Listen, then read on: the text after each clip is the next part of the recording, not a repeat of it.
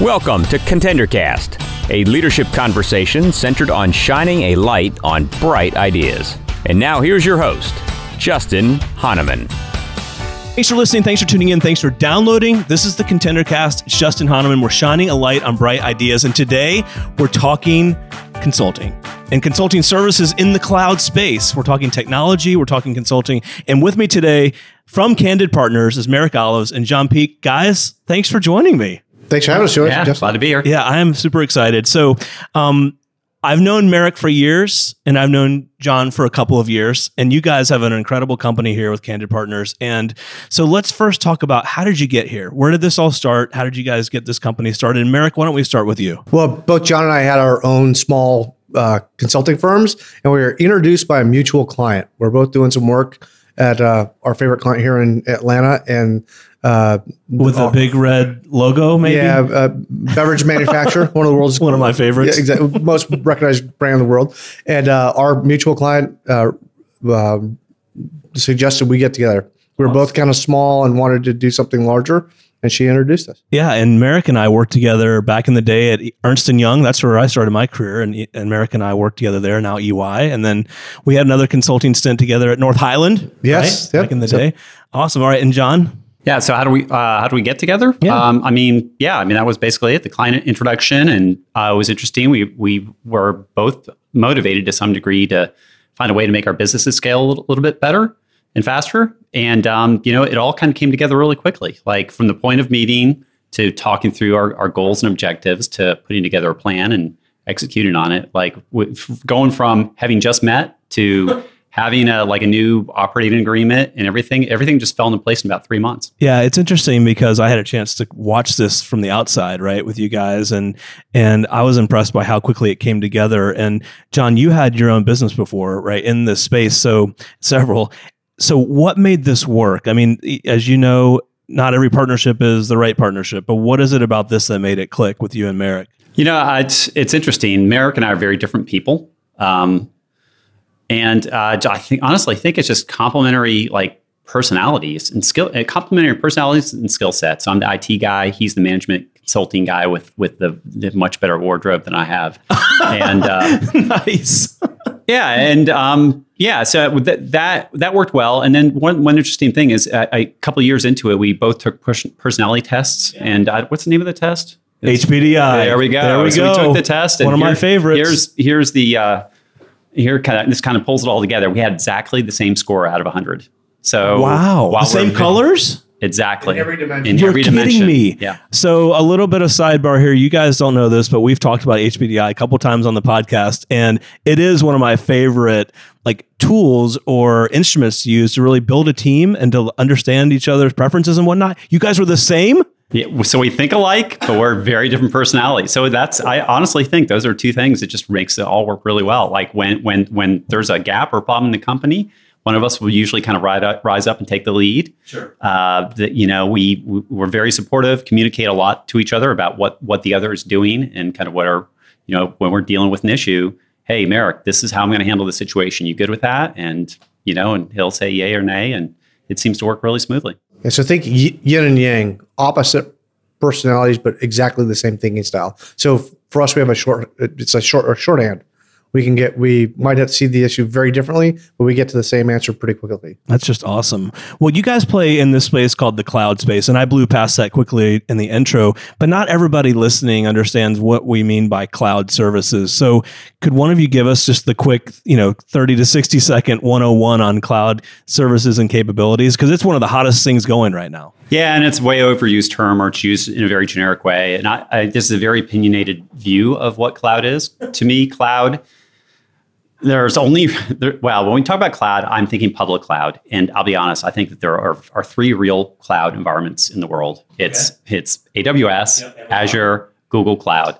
Everything else is on-prem with or something similar that people are relabeling cloud. And cloud, to me, provides an amount of elasticity and limitless resources and a level of autonomy that other hosting environments do not have. In essence, with a cloud, with the right cloud environment, one of these environments, you pretty much are completely autonomous to do and scale up and deploy a limitless amount of infrastructure with a limitless amount of capacity by yourself without having to go through third parties or support or any of those things. Right. And so, Merrick, I mean, this is an area that I know you see all the time, but a lot of the big clients that you guys have and that I work with every day, they're not even close to being in the quote unquote cloud. They're stuck in legacy, monolithic, expensive, hard to manage, like on-premise systems, right?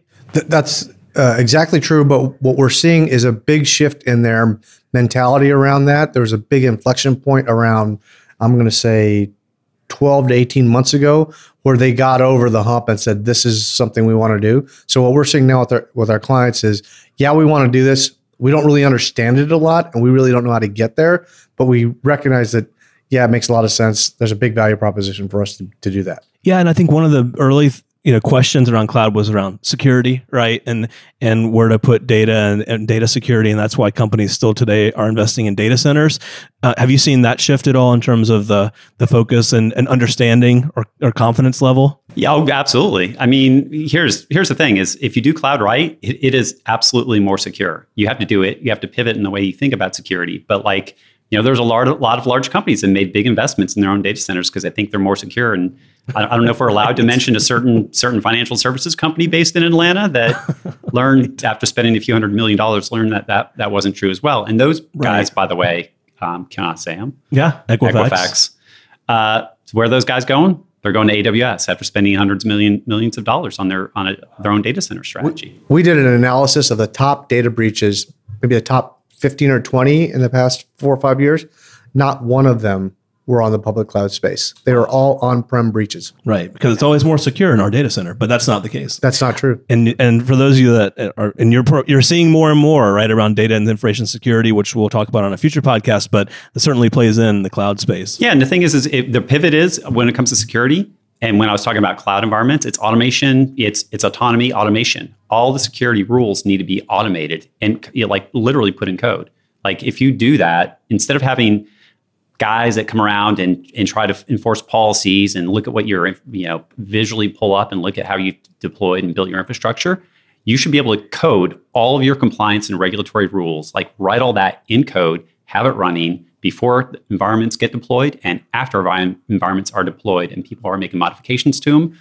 All that stuff should be enforced in code. So you know definitively what's out there. And that's a key part of our business model. We're not only in the services company, but we provide IP and software to help enforce all that. Oh, wow. Okay. Well, that was my miss on that one.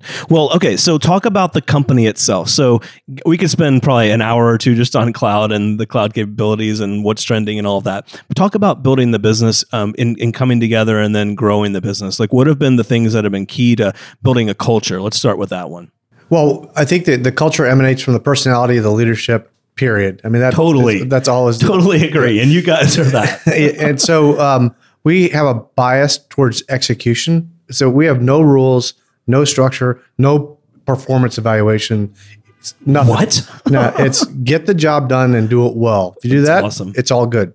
And that defines our culture. The other side of that part is that we're both family guys and we've been around a long time and we don't, no BS. We just take care of your family and work hard at work. Yeah, and I would also say that at the end of the day, we want really good problem solvers. So you can have technical skills, but you know what? You need to be a good problem solver and be able to deal with kind of unstructured environments at the client. And even in here, because to Merrick's point, we are as a company less structured. But if you're a good problem solver, you thrive in those environments. If you're not, you need a lot of structure. You need a roadmap to get anywhere. You're going to be in trouble in a place like ours. And that is very much our culture. But people that are here, they've been in the industry for 20, 25 years. Absolutely. So, yeah, I know some of the people that you have here, and I have to say I'm so impressed that they're here and the work that they're doing. I've worked with many of them in the past. So you've attracted amazing talent, and that's part of how you've grown. Like, what have been some of the keys in terms of building out the people capabilities and then the delivery capabilities for your clients?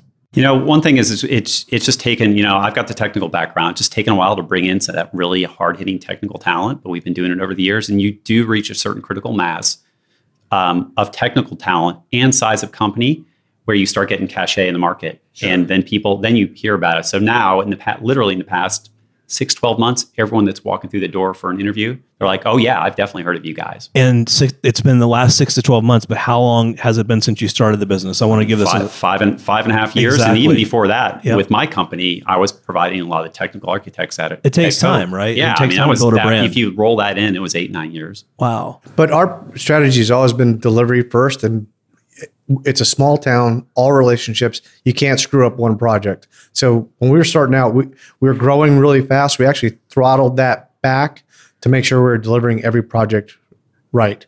So it's delivery first. We start every year with our strategic plan, and we pick one thing that we need to get better at. We don't have a revenue goal or a headcount goal. It's what do we need to get better at this year, and we work that year to do that. And by getting better, we have longer term annuity relationships with our clients. That is really cool. Well, in this space, and this is the third area I wanted to dive into, there's a lot of competition, right? I know that with any of these big companies or medium or small companies in town, they're always talking to multiple potential partners around the space that you guys play in. So how have you guys been successful? Like, what's been the door opener? And then what's helped you grow in the world of a lot of other vendors out there?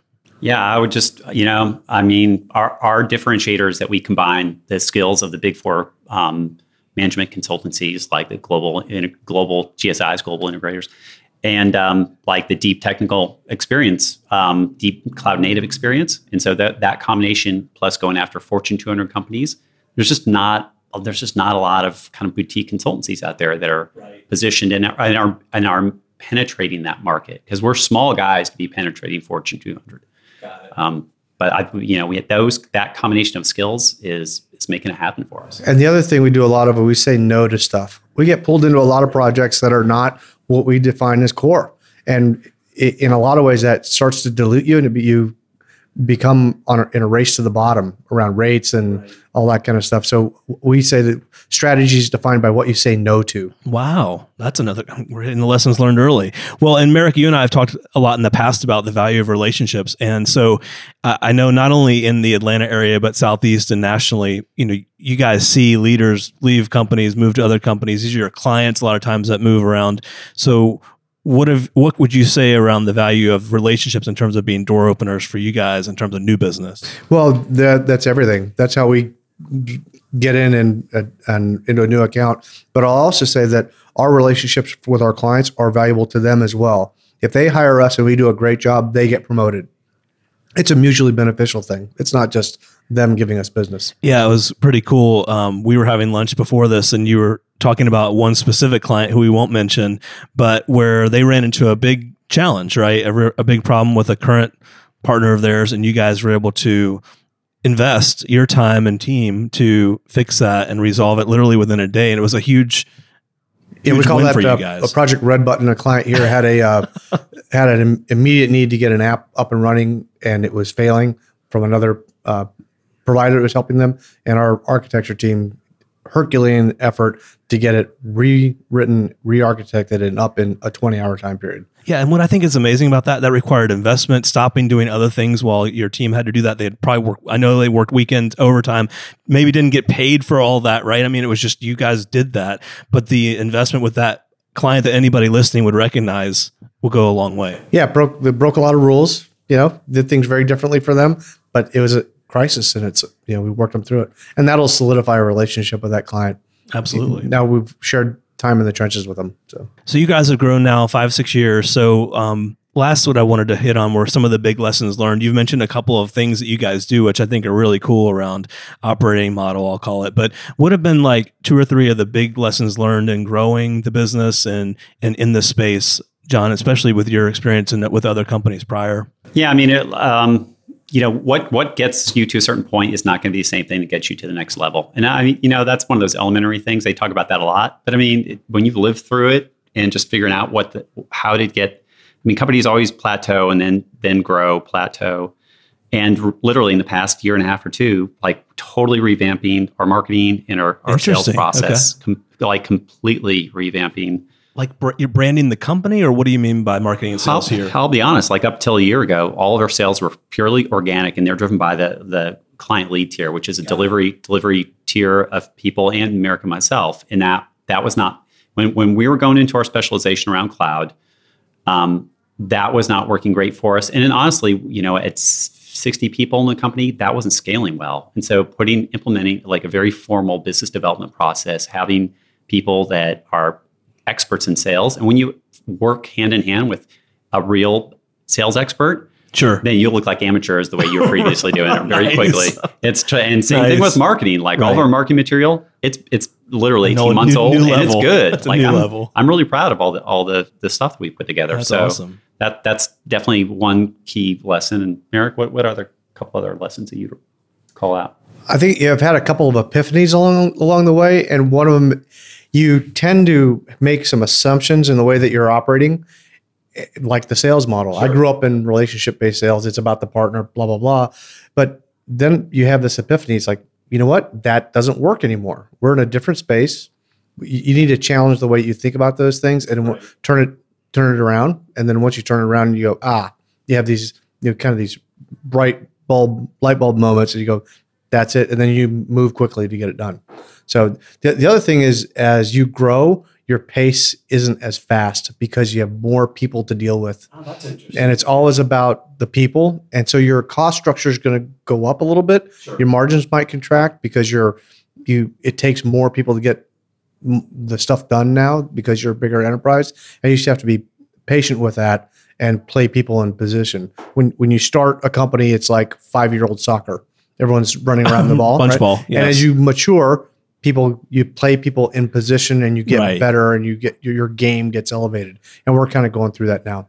Interesting. So last but not least, where are you guys headed? Like, and you look at the next year, 2 years, 3 years, like what are the big things on your radar screen you want to focus on? I think that we're kind of to Merrick's point earlier, we were targeting 4 or 5 enterprise level clients that to expand in and continue building out and driving a really close knit culture where everyone's an A player, very experienced, very deep technically. To me, those are two of the primary goals. Continue building out the sales organization, recruiting, and marketing. I think that we've got a really good start on those.